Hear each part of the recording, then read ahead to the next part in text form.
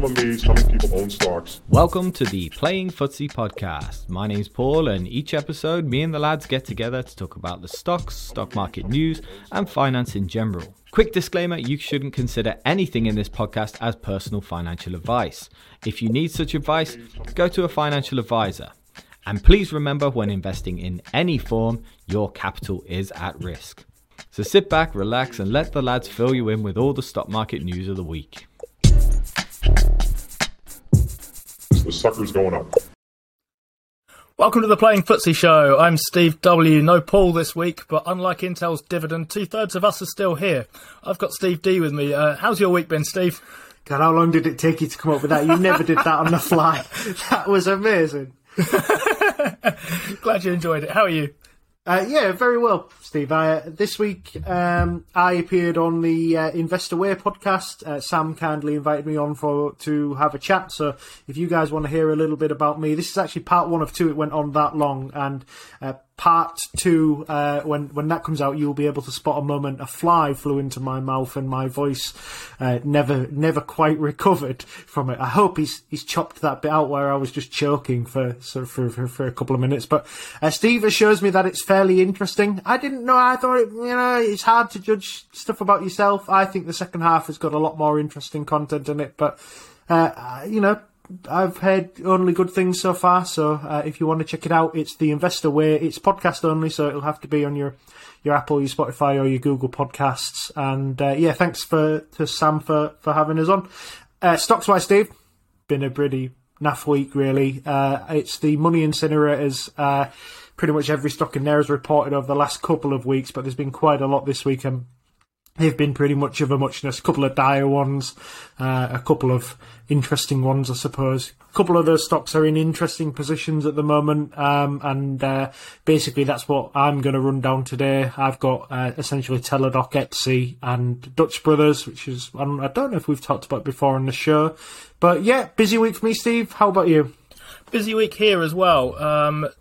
Outside of the markets, the little one's not too well. He's got what the doctors are calling a middle ear infection, which I'd never heard of before, and I didn't realise there was such a thing, because when I look at him, he only appears to have a left ear and a right ear, so I don't even know where his middle ear is. But it took me as long as the Intel one, by the way. But he's on a round of antibiotics. I'm sure that'll clear that up. I was looking at a couple of things, actually. It feels like a very up and down sort of week for the type of stocks you have. I don't know about the ones specifically in the money incinerator pie. So Autodesk has been going mad. Beyond Meat has been going mad. Loads of things going up quite a lot. Loads of things coming down quite a lot. It seems like an interesting sort of time for those things. I have fewer of them than you do, and mine haven't done. The ones I have haven't actually reported this week, so they haven't done very much at all. But they've generally kind of slid a little bit as some inflation comes in that we'll talk about maybe another day, because give it 2 weeks, there'll be another inflation report that we can have a look at. Aside from that, it's an interesting sort of time for markets and investing, I guess. It feels like the new ISA season is on the horizon, and I guess we'll start thinking about what we're going to do there as the final paydays before the new year come around. That'll be for a future episode, though. This time, we've been looking at earnings. I heard you on the Investor Way podcast, though. Am I right in thinking Sam is from Hull as well, that part of the world? No, I don't think so. I think Sam is he's out west, so I think he's... okay. I'm sure he did tell me this, but I thought he was more out Manchester way, to be honest. I thought their other guy was also Oxford-based, and I wondered whether this was a kind of tried and trusted model of running a sort of Hull-Oxford podcasting axis. I heard your first part of your interview, all of the part that was released anyway. I liked it very much. I thought you interviewed pretty well there. If anyone else is interested, go check that out. I'm looking forward to the second edition. When does that come out, Steve, the second one, do you know? Well, this one wasn't meant to come out so early, but they had a little bit of a scheduling conflict, so I put it out a little bit early. So I would assume it'll be same time next week, but I'll wait for Sam's tweet and I'll let everybody know on Twitter and like I did in the YouTube community when it happens. Imagine having scheduling problems. I mean, I presume that means like you have more than one thing that you've recorded at any given moment. Yeah, that's definitely not something we're used to, unless it's Christmas, but I don't know if that's letting go a little secret there. Yeah, it's Friday 24th here. We're recording this pretty much in our last available moment. Markets are still open, so there's still time for stuff to happen. But we've let most of the week's news come in, and what a week it's been. We've had earnings all over the place. We've had one of our kind of, I guess, playing footsie favourites to think about. Maybe not a favourite to own, but a favourite that we like to keep our eye on and report on and see how things are going. Teladoc has reported this week, right, Steve? It has, yeah. This is one that I used to hold in both sides of my portfolio, but I recently took it. Well, say recently, I feel like it was fairly recently. Took it out of my main portfolio and just left it in the money incinerator pie because that name just seems to suit it a lot better. And I have been sort of perpetually disappointed with Teladoc as it's gone on. I think it was very promising, and then it got still quite promising, and then it got fairly middling, and then we haven't covered it for the last couple of earnings reports because it's just been on a continual decline and definitely not meeting the promises that it's set. But look, I'll give you a quick rundown of what Teladoc's earnings were, and then you can have a think about what you think about it. So revenue grew 15% year on year to $637.7 million. Net loss was $23.49 a share, which is just a bit less than what the stock trades for. So again, almost all of this was a markdown in that disastrous Livongo merger, and there was about 31 pence worth of stock-based compensation as well. So there's ironically going to be some sneak profitability here when you sub those both off, which is shown in the EBITDA figures, which were about 94.1 million. So that's up 22% year on year. Guidance is what I think has sunk the stock. It fell about 9% on the news. Teladoc gave guidance of 2.55 billion to 2.675 billion, which is between 7 and 11% growth. Analysts were hoping for 2.7 billion at the low point, so it's quite a bit under. The next quarter guide, which was for 610 to 625 million in revenue, which is pretty meagre growth again. That's about 9%. Only a couple of years ago, they were telling us this would be a 25 to 30% growth engine for a long period of time. So that's definitely starting to hold up. Net losses were projected to be $1.75 to $1.25 per share for the full year. EBITDA of 275 to 325 million in the positive, which is good. So yeah, early on this was a great growth story. I thought this was a company on the cusp of sort of free cash flow positive earnings, growing at 30%, had a very positive outlook, and unfortunately they've been just drawing this back and back and back now, and we're now at the point where we're only expecting 10% growth. And I feel a little bit for Cathie Wood because she's had a terrible year. She owns 12% of this company now, Steve, and that's actually more than BlackRock and Vanguard combined.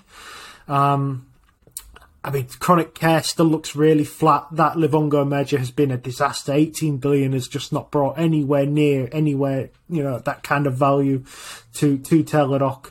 BetterHelp, on the other hand, still looks like it was an excellent piece of business, but unfortunately the two don't cancel each other out. So I guess the bull side of this argument is going to be, well, what did you expect? Tech industry sacking people left, right and centre. How could Teladoc grow any more than sort of 8 or 10%? And I actually think this still needs more time, and I think contrary to the sort of ridiculous takes that I've seen on Twitter that every time it writes down, somebody thinks it's going to go bust, Teladoc actually has $1 billion in cash, and it's now generating cash in most quarters. It's trading at about 18 times its guided EBITDA, but the TDoc experts TDoc are experts in revising this figure down, so it's not an impressive report, it's not an impressive guide, but what did we expect, Steve? That's kind of the question, I suppose. I feel like every time this company writes down some more goodwill, and I think it's now written down more or less the entirety of the Livongo acquisition. Pretty much, yeah. See of it. So it makes it look like it was basically just a waste of that much money. And I find that quite hard to believe, by the way. I find it sort of difficult to think they got nothing from that. I don't find it at all difficult to think they overpaid. I find it hard to think they didn't overpay substantially, in fact. But I don't see that they got kind of nothing from this. And I sort of wonder at what point this starts looking in some way interesting, because To Cathy Wood's thought here then for a moment, she owns a lot of this company, and she will have bought a lot of this company a lot higher than it is now. I wouldn't be surprised to learn that well, I would, but I'll come back to this thought in a second. I was going to say, I wouldn't be surprised to learn that she'd bought some of this when it was around 292 a few years ago, when it's down sort of around 90-ish% from there. That's a lot higher, and that was almost certainly a bad price to be paying for a company in that state, whichever way you want to look at that. The reason I say I might be surprised to learn that is that she'd already sold it and bought it back again by that point, the rate that they turn things around at ARK. That's the way they go about doing things. Sort of over the long term, could this work out as a decent bet from here? I mean, you said 2.6 billion in revenues guiding for. The stock only trades at about 4 and a bit, and this can't have huge costs in it once it gets to the kind of optimised state, I think. I feel like there's got to be something kind of positive to be done there, and I'm sort of thinking, okay, it's not happening soon and it might not be happening soon enough for investors, but is there a price where this becomes interesting? Well, it's the problem is it's not going to be at a price that's interesting to us. It's a price that's getting interesting to other people, and you've got to think only about 6 months ago Amazon started its purchase of One Medical, and they paid $3.9 billion for One Medical, which is nowhere near the level of scale that Teladoc has, and nowhere near, the level of profitability that something like that Teladoc is in. You just got to wonder now if Amazon are sat there thinking, God, if we'd have waited 6 months, just 6 months, we'd have been able to pick up, essentially to be the market leader. You can buy the market leader in this segment for just over $4.5 billion. It's another 700 million over what they spent on One Medical. That is nothing. And the problem with that is that if it's nothing to Amazon, who probably now will not be allowed to make the deal, it's still nothing to other companies who will be allowed to make the deal. So Teladoc, to me, looks like, especially now that it's got itself into such a position where, it's generating free cash, it's not burning cash anymore. I think the chances of it going bust are very, very slim.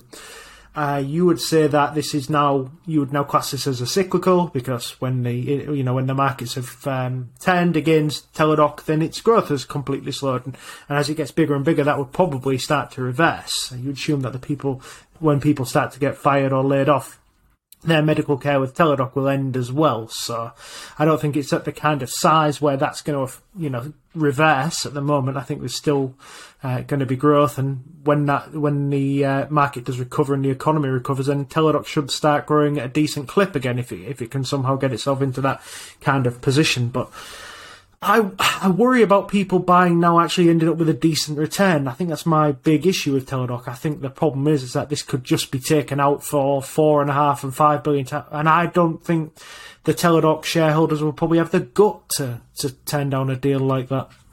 That's interesting. I was sort of thinking about that in the context of if I'd bought Teladoc shares a long time ago. It's one thing to think, I'm an investor, I'm thinking for the long term here. I don't really care where the share price is this year or in fact next year. I don't plan to do anything with the stock this year or next year apart from maybe buy more of it. And if someone makes me an outrageously high offer, well, maybe I'll sell it to them. But the risk of acquisition here, I think, is probably the most serious one to think about, because if you bought the thing anywhere near even 200, you'd be worrying that you're going to get taken out higher than the current price and lower than the price you paid for it, which would be, I guess, a bad result. And I suppose that's the natural risk of these things. But as you pointed out, these kind of goodwill write-downs are getting in the way a little bit if you just kind of scan over the headlines. This is a profitable now company in free cash terms. The goodwill charges are not cash charges, so cash-wise we're coming in okay and positive, and we're not burning the stuff anymore. So debt's we probably don't need debt for the moment, and let's think it will be Teladoc will think once, twice, 3 times, and probably again before it does any more attempts to try and merge or acquire or anything, because I think its shareholders would have a fit, and hard to blame them, to be honest. So in that situation, then you've got $1 billion in cash, you're generating stuff from a buyback, and you're edging towards you're generating stuff from free cash flow, and you're edging towards efficiency and operating optimization and so on. Do you think the right thing to do here is for Teladoc to buy themselves before somebody else does via a buyback?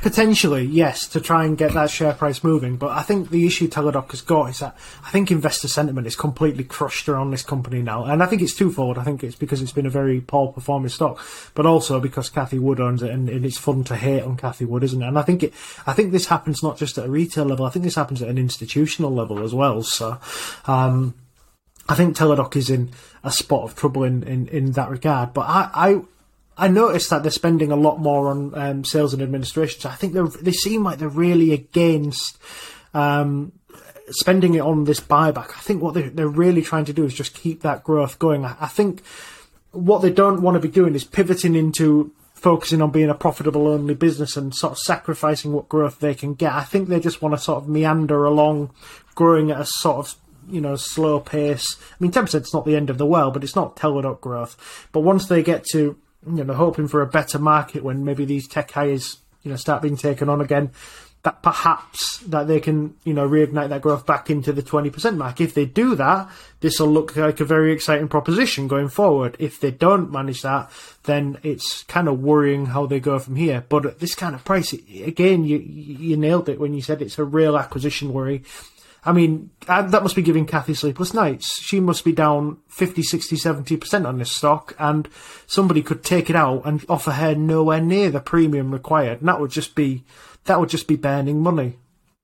Yeah, that would be the real, I guess, probably worst case scenario, I suppose, is it's unlikely to kind of disappear out of existence without being acquired, though, I guess. And I find it hard to see how much lower this share price can go. I mean, anything can go anywhere, right? Either because of some sort of exogenous event, something could push the stock market down in general if inflation keeps coming in high, especially if they keep looking to build out their sales and marketing division.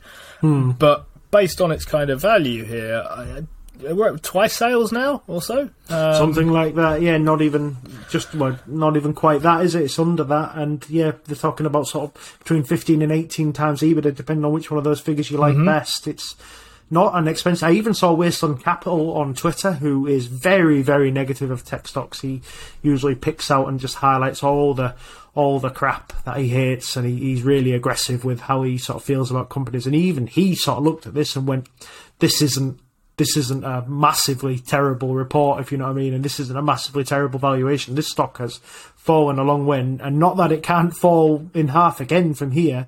Investor sentiment really is that low on it. I don't think a lot of people would want to admit publicly that they own Teladoc stock.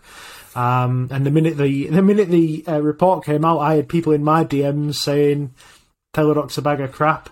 But I don't know yet. I'm not ready to fully declare that yet, Steve. I'm not a million miles away from it. Don't get me wrong, but I'm not ready to do that just yet. The cheaper this gets, the more I like it, which sounds dumb, but is quite significant here, because more trivially than anything, the cheaper it gets, the more I like it here. I mean, 9% growth then in revenue it's not explosive, but it doesn't need to be explosive if you're only going to pay 1 3/4 times the revenues to buy the thing. And if you think profitability is coming and will come, and there's cash on the balance sheet to reduce the risk, I don't think this is the worst thing in the world to be holding at the moment. I'd be much happier holding it here than I would have been when it was trading much higher, which is, I suppose, the wrong way round to how most people sort of think about these things. But there we are. That's my kind of view on them. Should we move on? Yeah, sure. Okay, Realty Income then. So the opposite of Teladoc, basically. Friend of dividend investors anywhere reported its earnings this week, and they were pretty uninteresting, but I think they were kind of sneak better than I was expecting them to be. So their revenue for the quarter came in at $889 million, which was 30% higher than it was this quarter last year. Adjusted funds from operations for the quarter were $1, which was 6% higher than last year. Revenue for the full year, because it was the end of the year, came in at $3.3 billion, up about 35%, and adjusted funds from operations $3.92. The stock has a price of around the 65 region. I'm moving around at the moment because the market's open. So this is a company then that attempts to focus on high quality tenants that are unlikely to go bust, unlikely to not pay their rent, and generally give you much better sleeping nights than Cathie Wood's having with Teladoc. So that has its puts and takes, to be honest. It's very obvious what the kind of good news is with that. So you'll get better occupancy rates, you'll get better rent collections. Unlikely that much is going to go wrong, with one exception that we'll come back to in a moment. And occupancy was good this quarter. It was 99.2%. Cool. Same store rent was basically flat, so they had some small gains which were offset by Cineworld going bankrupt. They hope to recover the money that they should have got in rent from Cineworld and whatever they're called, Regency or Regal or something, cinemas. But that meant that overall things were flat compared to last year in terms of same store rent.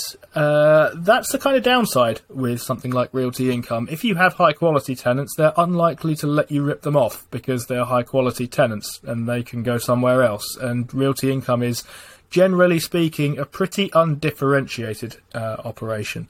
So if you think about that compared to something like a Federal Realty, which focuses on high quality locations, and you can't just run away and get something similar elsewhere, there's less obviously a point of differentiation here. So that makes them kind of, in some ways, price takers rather than price setters. I think their average rent escalator per year is about 1%. So you're not going to get huge amounts of growth there, certainly nothing that's going to outpace inflation at 2%. Even if it gets to 2%, which it's currently not, it's miles higher. What that means then is they have to try and stay ahead of things by acquiring things and disposing of things and somehow getting more properties and renting them out better. And that comes with challenges in a rising interest rate. So they raised in the last quarter $2.2 billion with an equity placement at around $65, which means basically the idea with these is that you want to try and raise money at one price and then invest it in something that's going to pay you rent at a higher price. It's kind of as simple as that for Realty Income. And if you think about what that cost them then to raise at 65, well, they have a dividend which currently is a 4.5% yield there, so call it 4.5% they need to get above. And they raised $750 million in debt at just under 4%. So they're looking to kind of get a return there. Anything above whatever the weighted average of that is, probably about 4.3%. Anything above that as a return is going to put them ahead. Anything below that is going to put them behind. And their basic plan is to try and grow by doing that. And the real question about this business is how often can you repeat that trick of issuing debt or equity at one price and then finding something to buy at another one. You can also do it by disposing of properties that you have and then trying to find better ones and renting them out like that. But that incurs costs along the way. So the guidance for next year is $5 billion in acquisitions. They reckon they can keep doing this, which is kind of encouraging. Same store rent growth, they're looking for what they call above 1.25%, which is not that high. Adjusted funds from operations, somewhere around the $4 mark. In their words, our external growth opportunities are broad, including diverse property types and geographies. I'm not sure I believe that particularly. I think the opportunities for them are getting narrower and narrower, and they're getting harder and harder as interest rates are going up because their debt's getting more expensive and their ability to grow this is going to become an issue. I'm not that worried about the debt that they have at the moment in their existing stuff. I think they'll be fine with that, but I am getting slightly concerned by their ability to grow their portfolio by taking on debt and then finding a better opportunity to go and invest it again. And I think that's coming through a little bit in their numbers for their dividend. So everything you look at in their investor presentation talks about their CAGR over time, and it's all since their 1994 listing. And that was a long time ago. They point out they've managed to grow this at 4.4% per year since 1994. And it's true, by the way. I'm not saying they're making that up, but that's a long time ago. Their 5-year CAGR on their dividend is 1.75%. So this thing is growing much slower. My general takeaway from all of this is that you can buy the thing today if you want. It's got a yield of about 4.6%. I think at some stage that external growth will slow down and what you'll be left with is a low internal growth story. If you think that's a big enough yield to be worth it to you and probably significantly lower risk than something like Teladoc, fine. Absolutely no problem with buying the stock at that level.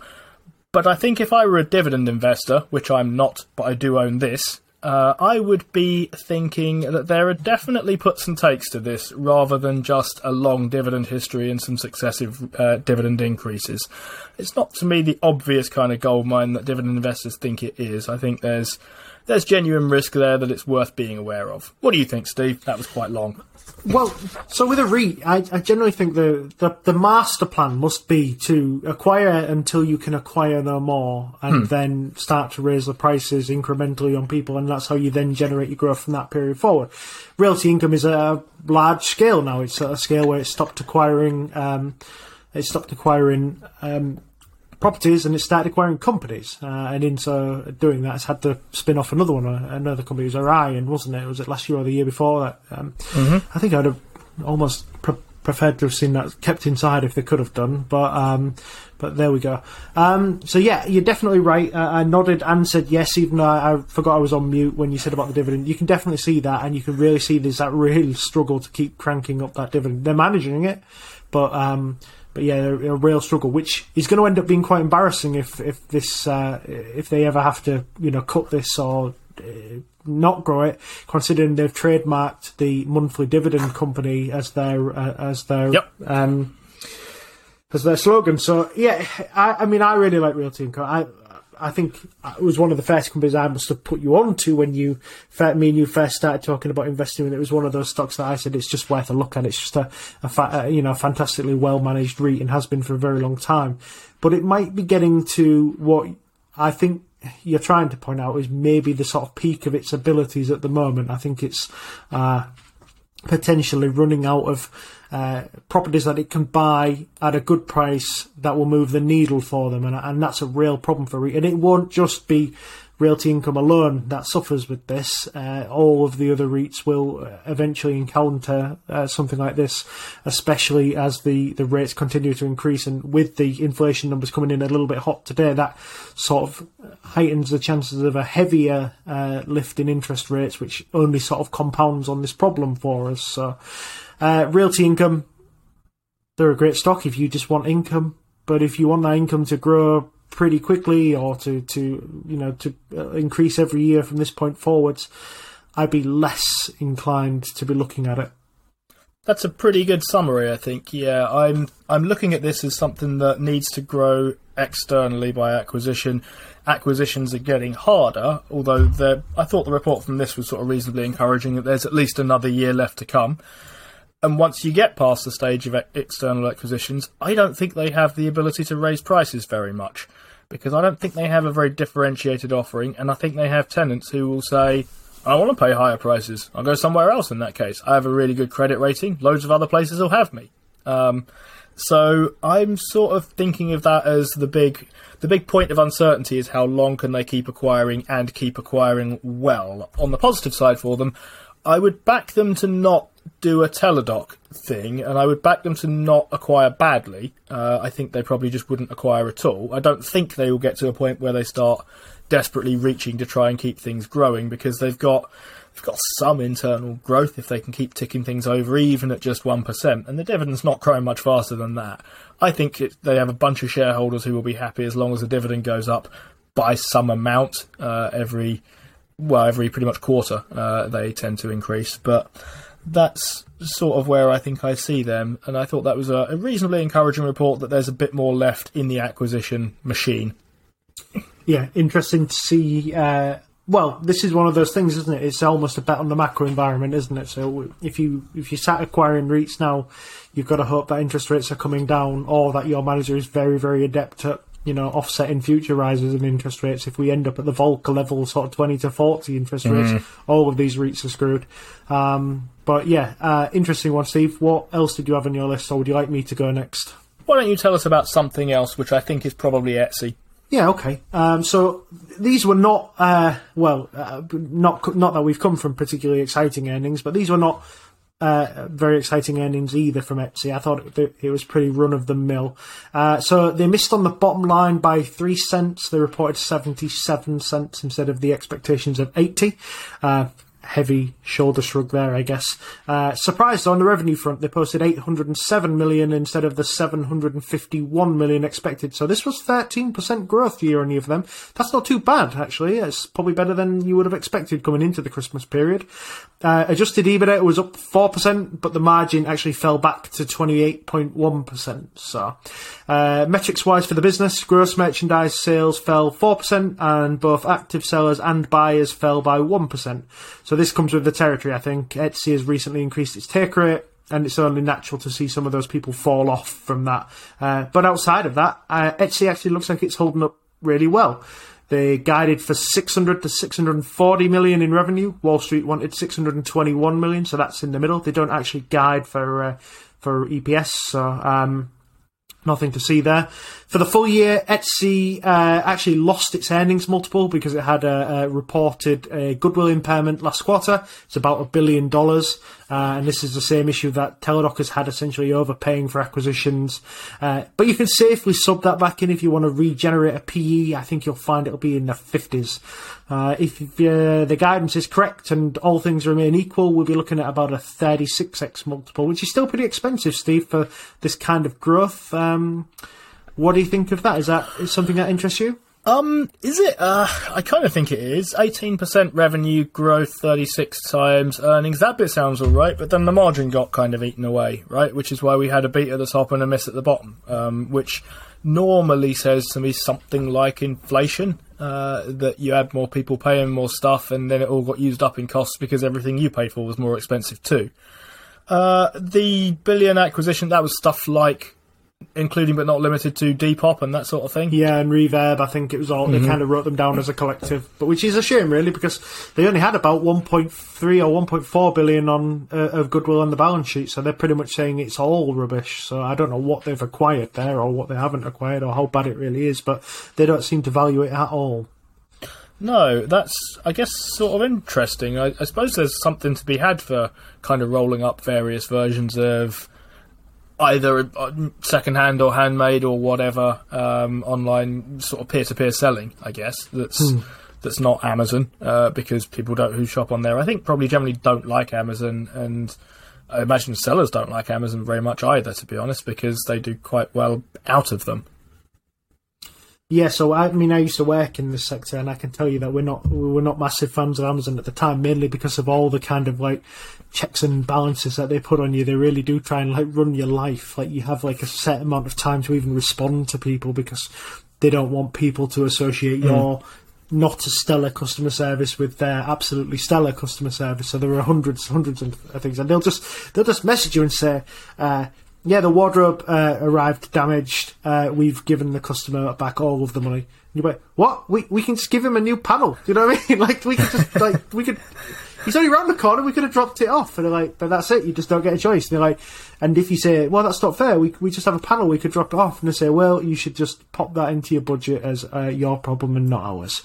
It's a cost of doing business with Amazon. But that's fine, I guess. And I wonder if Etsy's got that kind of, has it got that kind of sting with its customers that Amazon does? I mean, when you're an Amazon customer, if you stopped selling on Amazon, you're pretty much tearing up half of your business in a day, I would assume. So with Etsy, I wonder if it's quite the same. I suppose some of these people are. I suppose it is the largest curated marketplace of handmade goods, although not everything on there is specifically in that kind of niche, but they are trying to make it a little bit more like that. I don't know of any real competition, Steve. I don't know. I mean, I know there's Amazon Handmade, but again, we're going back down all the channels there. I think it's doing okay, Etsy. I think it's held up a lot better than I thought it would, and I think it's just one of those things that, again, if I was a holder of it, I don't know if I'd be in a rush to buy anymore, but I'd be happy to just sit on it for now. Are you not a holder? Well, yes, but I'm only in the money incentive. I don't really class that as a real thing. No, fair enough. I couldn't remember whether and where you were. It's a weird one, Etsy. It's a business model I quite like. You just sort of sit there taking a cut off other people's money, which is great. These kind of platform businesses, like other examples that we talk about on here, include stuff like Airbnb, include Rightmove, include Amazon to an extent. There's something to like about that. And they, I think, have a strongish brand in terms of the handmade stuff. If you were looking for something genuinely handmade, you'd go and look at Etsy. I sort of find them annoying because I find them to be full of spreadsheets, to be honest, which, yeah, okay, people did make them themselves, but that's not, to my mind, what's meant by handmade particularly. It's not the kind of thing I kind of associate with them, which is, I think, is probably the main reason I don't own this stock, and I don't really get the space either very well. I probably ought to shop on there more often, to be honest, when I'm looking for presents and stuff, but I don't, and therefore I've historically wondered whether it's a fad. I think probably Etsy itself is quite powerful, and maybe the stuff it's bought perhaps isn't, which I suppose squares with this idea that it's being written down in quite a lot of ways. Yeah, I think I agree with that. I think they've been trying to grow some new arms, grow some new legs to their business, and I think they've found very quickly that these companies are just not going to be new Etsy's, and I think that's why they've been marked down. I've never used any of the products in question, so I don't know if they're good purchases or not. But I mean, Etsy blatantly think they're not. Yeah, Depop's an interesting one. All I see, I've never been on Depop. My wife, I think, shops on there, or did shop on there for some kind of, I think, second-hand maternity gear for when that was something that we needed. And she didn't have this experience, but all we saw on kind of social media was people who had kind of messaged sellers being like, "Where's my dress coming?" And sellers who write back and like, "It's Friday afternoon, sod off and leave me alone." Yeah. So it's very much not the Amazon way of customer service from what I can see of it. Yeah, it's a bit like, I don't know if you've ever tried to sell anything on Gumtree or Facebook, and you just end up with like, they're just the most annoying people in the world. You'll put something on for like £5, and someone will message you and say £4, and you're like, oh, for God's sake, it's a £5. Do you know what I mean? If you come around, you can have it. It's just. Yeah, Facebook Marketplace is interesting. We got quite a bit of stuff on there, not handmade stuff, I would point out, so there's a decent scope for selling stuff that isn't that there. But I'm impressed that Etsy's holding up fairly well. Etsy with a sort of, I guess, small e, so Etsy the platform rather than Etsy the business here. What did the stock do, by the way, on the news? Did you say that? Yeah, it was up about 6% on the news, which was, I was a bit worried about it really, because I know we're in a kind of earnings kind of market, and even though it only fell just short, and usually just short's enough to fall 50%, so I thought it might do a bit worse than it did. It was up 6%. It's given all of that back already, Steve. It's already much cheaper than it was at the beginning of the earnings. But I don't think there was anything particularly special in that earnings to make it go up 6% either. So fair play to me. I think it should have stayed exactly flat. Fair enough. Let's stick with the theme of online marketplaces then, shall we? Let's talk about Mercado Libre, which is not for handmade things, but it is in Latin America. Overnight, the market was really enjoying their results or thinking very highly of them. And at the moment, they're up about 1.5% today. That's in the context of a market that's generally not up 1 and a bit percent. So they are kind of getting a push from this earnings report, I think, even if it's not a kind of eye-catching stock was up loads percent. Sometimes that's buoyed by a rising market, which makes it look a bit more punchy. But their revenues came in at $3 billion for the year. They were up 56% compared to a year ago. $3 billion for the quarter, not $3 billion for the year. $10.5 billion for the year. And their earnings per share were $3.25. That's compared to a loss from last time, so however much higher you want to call that. And they were $9.53 for the year. The stock is still quite a way above that, but just over half their revenue came from their commerce arm, which is their kind of Amazon-like platform.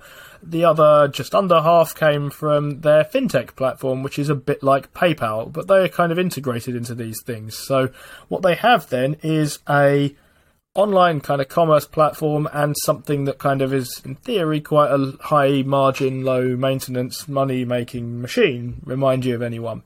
Anyway, they like reporting things like gross merchandising volume. One of the things I notice when I look at their reports, as I've done a couple of times now, is they're very much more interested in talking about performance metrics than they are in talking about financial metrics, which I'm not saying that's a good thing, not saying it's a bad thing, but it tells you a lot about how they think about themselves as a company, and they want to say, here is what we're aiming at, here is what we're trying to deliver on. We're trying to deliver on stuff like gross merchandising volume, which is up 35%, and total payment volume going through their payment platform, which is up 80%. And the amount of payment volume that's going through things that are not their marketplace, so people using their payment platform elsewhere, and therefore them getting stuck into basically everything in Argentina, Brazil, and Latin America, so on, is up 121%. And they have a credit portfolio, which is up 68%.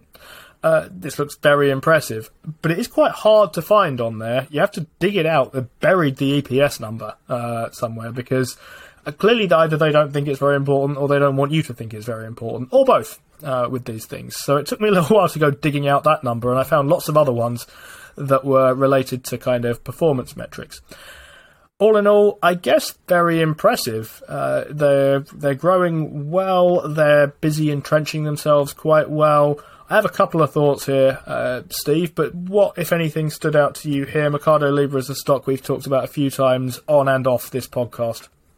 Yeah, it was really interesting to me to look at the sort of fintech side of their business finally catching up to the commerce side of their business. The commerce side is not growing at a particularly quick rate in comparison to how it has done. I think it was up 22% year on year, but if it was FX neutral, it was about 36%. But the fintech was up nearly 73% year on year, so that's still like rapidly coming along. So it's about 1.7 billion to 1.3 billion if we're taking it back into dollars here. So it was quite an impressive statement from Melly. There was not really a lot to dislike in pretty much the whole report. I think they throw out 1.8 billion in free cash flow as well, Steve. Did I see that at the end of the report? That might be right, yeah. Yeah, and that's, again, it's impressive to see these numbers from Mercado Libre, because it's another one of those stocks that, we were told a couple of years ago would never make any money, and here it is making lots of money. So it's a very, very interesting business, Steve. I think it's got quite a large future ahead of it now. I think it's started to sort of squash those rumours of Amazon coming in and eating its breakfast, and it's squashed when Sea came over to try and compete with it as well. It's one of its competitors has come out as being fraudulent. So Mercado Libre, on the back of all of that news, looks a lot stronger today than it did, just a few months ago. So I still can't quite get over that hill to buy it. I have bought it before and sold it on a number of occasions. I think we've both been sort of guilty of that, but I bought it again at about 700 and sold it at about 1200 since then, which again is not something to be stiffed at, but it's about that kind of 1200 figure now, Steve, and if it gets down again to the sort of 700 and 800s, I don't think I'd have as many problems holding it this time. What about you? Yeah, I likewise have bought it around the 7 and sold it around the 9, but this is quite a while ago, and this is quite a different looking business. I feel a bit more positively about it now than I did back then. I don't know whether I feel 1,155, which is the number I've written down as today. Again, market open might be anywhere now, moving around number. But I definitely think this is a stock where I need to kind of sit down and rethink this kind of by myself. So this kind of came onto our radars back in sort of 2020, 21, early mid-COVID time, I guess, as well. So maybe 2019. And at that time, it looked expensive by pretty much any metrics. And in fairness, I think in 2021, the stock was at just under $2,000. It pretty much was expensive by pretty much any metrics. So I don't kind of feel bad about thinking it was overpriced then. But the trouble with this, and it's the same trouble I have with Realty Income, but with a different selection of market participants, is that I hear a lot of stuff about this that I don't think is very intelligent. And it causes me to dismiss it as a stock for people who don't think very much about stocks. And I'm not saying my thinking is great, but I at least try and have a go and know a little bit more than just, look, it's got a dividend, or look, it's going up. And I kind of think that sometimes I lose myself into thinking when people idly say things like, but the market's not pricing in Mercado Pago, its payment arm. And have no idea what they mean by that, what they would price that at and what they would value that or why or anything like that. And I sort of think, well, that doesn't mean they're wrong. It just means that I shouldn't pay any attention to what they're saying here, right? I mean, broken clocks who tell you everything's overpriced will rightly point out some things are overpriced. Broken clocks that tell you everything is underpriced will be right about some things being underpriced. I think this is well worth another look for me in this situation. Whether I can get over the line compared to other things that are on offer is another question. But I kind of taken with this, and one thing that I like about them very much is they do appear to have quite a good focus on what they're doing now. I don't associate them as being like Amazon, who always seem to be constantly wanting to disrupt something else. They want to disrupt food delivery, and they want to disrupt health, and they want to disrupt... There are always new worlds to conquer for Amazon. And without going all Paul about it, I feel like sometimes you can grow at your own risk here and grow in sort of unintelligent ways. That's very much a theme of this show, the idea that not all growth is intelligent growth. But in the case of Mercado Libre, they look pretty well focused to me, and they look like they're just concentrating on getting themselves set up, making themselves hard to dislodge again, and then after that, they should turn into a cash machine. And that looks quite attractive to me. They said that on the call, Steve. Galbraith said that he was laser focused on the core businesses that they're in at the moment, so he's not looking to really grow any new arms for Melli. He's looking at these, these two areas, and he wants to be the best at them. And if they become the best in those two areas, they'll do rather well. Just to further your point, people saying that they're not valuing the Mercado Pago, well, that's because it's almost impossible to value, because I mean, what do you know about making loans in Argentina and Brazil? I mean, I know nothing. I mean, I've got the Motorin spreadsheet that tells me that it's an incredibly risky area, but we've got so many things coming ahead which are going to make it even more difficult. I mean, Brazil and Argentina are in talks to make a joint currency, and they want to spread it out to the rest of the countries, the SAR, the SUR for South America. So, if that happens and we get South America gets its own currency, which actually, if you think about it, might be a very pretty good idea. It might bring some stability to some of the currencies around that area. Although, if I was Brazil, would I want to be tied to Argentina's economy? Not so sure about that. It's been a particularly defaulty economy, if you want to call it that. But there's so many problems with managing money in South America that makes it an incredibly difficult thing to price. So if I was pricing this, I would be looking at the retail arm of it, and then trying to come up with an arbitrary figure that I think Pago is going to be worth. I think that's how I would have to value it. But it's a lot easier when it's throwing off free cash, Steve, and you can start to plot that free cash growth. It makes life so much easier for you when you start to see margins. I think it's a good business. I'm just not sure I want to pay this much for it. But again, it's only trading at about 57 billion in valuation. This isn't a huge company. This isn't, you got to look at things like Alibaba, which are trading 10 times as, yes, it's got a lot more revenue, but it's growing a lot slower. But, this is a very, very important market, a very fast growing market. I don't know, Steve. We could maybe get there with a little bit of pushing. Yeah, two things there. One is the loans thing. Brian Stoffel made a video on Mercado Libre's recent report. I think it's the largest investment he has. It certainly was at one point. Prices move around, so it might not be anymore, and he's allowed to buy more things, so that may have changed. But he said the biggest risk he could see was them starting a loans business and loans going past due. And I'm a little bit wary of bad debt in this situation, because bigger and stronger and tougher companies than Mercado Libre is now have been brought down by unwisely trying to turn themselves into a bank. General Electric is a good example of this. Things were going very well for them until they started attempting to try and be a bank and messing around in that kind of space. I'd rather they didn't get themselves too growth heavy minded in this kind of area. That seems like a risk to me. I can probably live with that if things kind of just tick over gently here, and I think there is something good to be done, but I would be cautious about them going in too hard, too far, too soon. Since you mentioned Alibaba, though, Steve, I was listening to Charlie Munger at the Daily Journal shareholder meeting. He doesn't even work for them anymore, from what I can understand it. He just manages their investment portfolio, in which he does basically nothing month after month after month. Doesn't get paid for it. But the Daily Journal's investor shareholder meeting, I'm not a Daily Journal shareholder, but it's streamed, is just a Q&A with Charlie Munger in the style of the Berkshire one. But he said something that I thought was interesting. It kind of made me smile a little bit for two reasons. One is he said, I regard Alibaba as one of the worst mistakes I ever made. In thinking that about Alibaba, I got charmed at the idea of their position on the Chinese internet, and I didn't stop to realise that there's still a goddamn retailer. It's going to be a competitive business.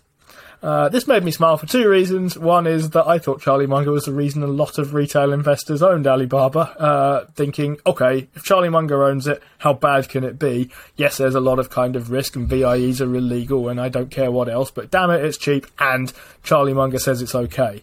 Charlie Munger doesn't say it's okay. Charlie Munger says it's one of his worst mistakes ever. The other thing that stuck out to me was he said, it's a goddamn retailer. It is a goddamn retailer, but You own Costco. Costco is a retailer. Like, your favourite stock in the world is Costco. The fact that it's a retailer can't be a reason that you think firstly, it can't be something that you missed and have just remembered. And secondly, even at 99, and secondly, it can't be the reason you think this can't be a good business to invest in. Literally, your favourite stock is a retailer.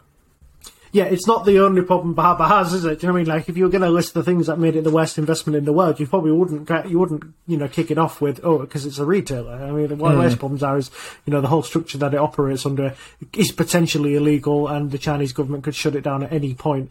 Plus, Jack Ma, the last time he spoke, he ended up going in exile for 6 months. So yeah, it's probably under a lot of scrutiny. So yeah, there's a number of problems that you would have with Alibaba, and I'm not sure retailer is right at the top of my problems. But, if Munger says it's his worst mistake, then he's had a very good investing career, evidently. I think it's probably true that he has had a very good investing career, in fairness. I mean, he's 99, and I thought it quite more entertaining than anything else. And I liked enjoying watching a certain species of value investor, since I've so far been rude about dumb dividend investors and dumb growth investors, which isn't to say that's all the dividend investors or all the growth investors, but there is definitely an unthinking part of both of those communities. There's an unthinking part of the value community too. They just say things like, see, look, this is here's Charlie Munger saying crypto's terrible. Like, you missed the bit where he said Alibaba was a massive mistake and it's like 30% of your portfolio. Yeah. I saw a video the other day of somebody trying to analyse Buffett's 13F, but it was before he'd sold TSMC, and he was saying that this was a very good buy, and it's Buffett's way of getting into semiconductors at good valuations. I think Buffett's already got rid of the vast majority of it. He's probably got rid of all of it since. He probably just couldn't get the whole block trade on in time for the 13F. Oh, someone fire Mark Millard then in that case. But, okay, that's Mercado Libre. Do you want to talk about Dutch ovens, Steve? Dutch ovens? Yep. Is that what we're calling it now, is it? That's what I'm calling them. I know, I've got it written down that they're not called Dutch ovens, but that's what I want to call them this time. Do you know what Dutch ovens do, Steve? Yes, I do. They have two meanings. One of the meanings, we own them. But tell me about your experience with Dutch ovens recently. Right, okay, so Dutch Brothers, or Dutch Bros. I'm not actually sure you meant to pronounce it. It must be Brothers. I can't, but they do shorten it down. So they're it's not one we've spoken about much. They're another one in My Capital Incinerator Pie, as was Etsy and Teladoc. But they're a coffee and cold drink outlet rivaling Starbucks, but they're a lot smaller. They're about 5.7 billion in market cap. And I think Starbucks is probably still over 100 billion, although that could change between now and the close of the market.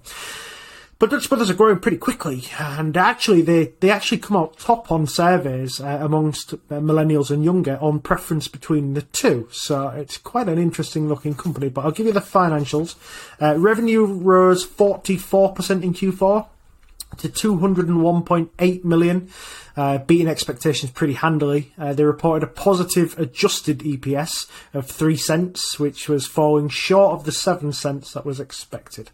They guided for sales to reach 950 million to 1 billion, and this is genuine growth because they've got no plans to raise prices. This will represent about another 35% growth. Adjusted EBITDA grew 115.7% to 29.8 million. So some of this is going to trickle down to the bottom line. It slipped a little bit year on year because there's just been an increase in input costs. So they're going to do this by continuing their rapid pace of store openings. They're going to open 150 by the end of the financial year, of which 130 of them, Steve, they want to operate themselves. They're still on track to have 1,000 stores by 2025. Coincidentally, franchise restaurants companies actually tend to perform better than company-operated ones, so it'll be interesting to see how this plays out. But their model at the moment currently has 26% gross margins on company-owned branches, and that's pretty good for a coffee house. They're also projecting low single-digit same-store sales growth next year as well, so there's going to be a little bit of growth push there. So for valuation-wise, this one's trading at a couple of times sales. It actually has 100 million of long-term debt on the balance sheet, which is neither here nor there. But the problem is it's a little short on cash. When I was looking down at it, they only have about 20 million, somewhere around that kind of amount. So I think we're going to see a secondary offering soon. I think, or some kind of bond offering perhaps, because the rate they're expanding, it isn't going to be cheap, and I don't think they've quite got the earnings at the moment to support it. But I don't think they're a million miles away, Steve, and I think that makes it a pretty interesting one to look at. Do you think it's likely to be debt, or do you think it's likely to be equity? I think it'll be equity, because I think after an IPO, you usually, well, I mean, speaking from history, you almost always got a secondary offering if a company came quite early. So I would be very surprised if it was a debt raise and not an equity offering. They're still trading at a fairly decent price. They're way down from their IPO, but they're still trading at a fairly decent price.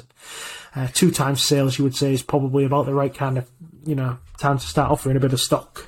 I guess the kind of conventional wisdom then for a company that's in sort of rapid expansion mode and is ticking along with some cash but probably not enough cash is that you do this via equity rather than debt, basically. Debt, you have to pay it back. Leave aside the thought about interest rates for the moment.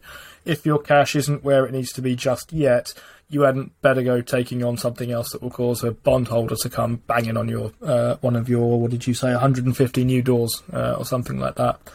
I was interested in the fact that they're sort of mostly not franchised, though. That's a kind of unusual way of going about things. It is a very unusual way of doing it, but like I say, they're modelling on their current stores that they've got open this decent margin. So they must just be thinking, if we can take that forward, this will be a decent business. I was looking down the list of sort of the franchise the company operated, and it's strange really, because at IPO, when I first took a look at this company, it was pretty much near as damn it more franchise than company operated, but only by a little bit.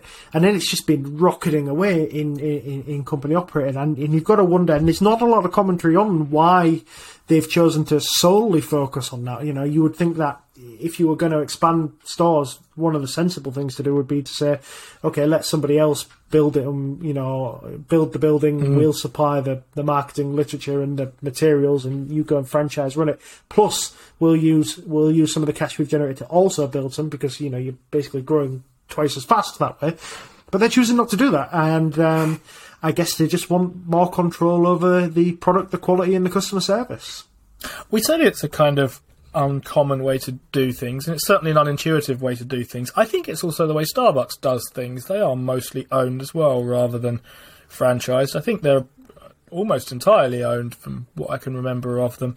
There's definitely a kind of move amongst these kind of places to do that, and I guess one of the nice things about setting up a Dutch Brothers outlet as opposed to, say, a Burger King outlet, which is more usually franchised, is that I suppose I don't know them at all as a place to be, but I guess the startup costs are lower because you don't need a full kitchen, basically.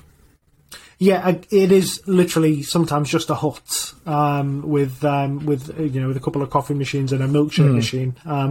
If you look at some of their presentations online, you look at the things and you think, you're not going to get many people in there, and you realise it is almost just like a pickup lane. But and it's anecdotal, obviously, this, but if you ever look at Dutch Bros on Twitter, you'll see people complaining that the queues and the car queues are so long that they don't want to queue in that lane. And that's a nice problem to have for somebody like Dutch Bros, especially in this kind of environment. So, I mean, we'll see how this continues. This could be one of those fads, the next Dutch Brothers comes along, Starbucks wins, and it's whoever comes in second. But I think Dutch Brothers is a really interesting outfit. Yeah, it's fascinating that. I mean, it could be the case that they expand too fast, and especially in a fairly... aside from what I said about the setup costs being lower because you don't need a full kitchen or indeed that much stuff in it, and presumably operating costs are lower, it is still more expensive than franchising, and then that kind of brings with it a bit more risk. But nonetheless, I mean, it's a kind of attractive sort of business. Coffee in general, it seems to be sort of fairly robust, no pun intended, as a kind of thing that's likely to carry on. Chris Hill was on our show and he said, look, I don't know what a lot of things in the future are going to look like, but I do know that people will be drinking coffee in 10 years' time, and I've got a good idea of how they'll be getting it as well. Yeah, true. And obviously there's also the Olive Garden approach to come here, where they could just sell off some of the buildings they own and to somebody like Four Corners, who I'm sure would be happy to hoover them all up and give them a decent rate for them, and they can continue building that way. So there's plenty of ways to to build out in this business. It'll be interesting to see how they get on. It's a very small position in the money incinerator pie, which is a very small pie anyway. But it's one that I perpetually look at and think it won't be one of the ones I cut anytime soon. How's the stock been doing lately? Quite poorly, but it's just in the IPO, sort of, right? Yeah, because it's in the IPO. It actually IPO'd at a pretty high price as well, which was to generate the sort of cash it needed to do the sort of growth it's done. So, I think they'll be shrugging their shoulders at that at the moment, saying like, well, we're a coffee outfit, we're not giving out much equity to anybody other than management, and if management are getting equity, they should see the bigger picture. I don't have much else on that. Steve, do you have much else? No, I'm all right with that idea. It does make me think that I will sit and watch this for a little bit then to see whether another kind of placement comes around, and if it does, perhaps take another look then. I mean, it feels like if we think there's likely to be needing cash to fund this, and that's likely to come via dilution rather than via debt, either way round is tricky, I guess. But I'd rather wait for that to happen and then see where we end up than try it beforehand. Yeah, that's my point as well. I think if I was a buyer today, I would just be waiting to see how this plays out. I think the only time it could go wrong for you is if they started selling assets to fund expansion, because I don't think the market will care about that too much. But I think if there's a decent-sized dilution or a decent-sized debt offering come on, or a bond offering come on, I think we will see a drop in the share price, at which that might be time for an opportunistic investment. Okay. We're pretty much approaching the hour. Should we leave it there, or is there anything else you were desperate to talk about? No, that's it, I think. Great. Well, then that's our show. Thank you all very much for listening. I was Steve W. That's Steve D. Paul's not here, but unlike the Intel dividend, he will be coming back at some point in the future. We'll look forward to that. But for now, thanks very much, and we'll see you next time.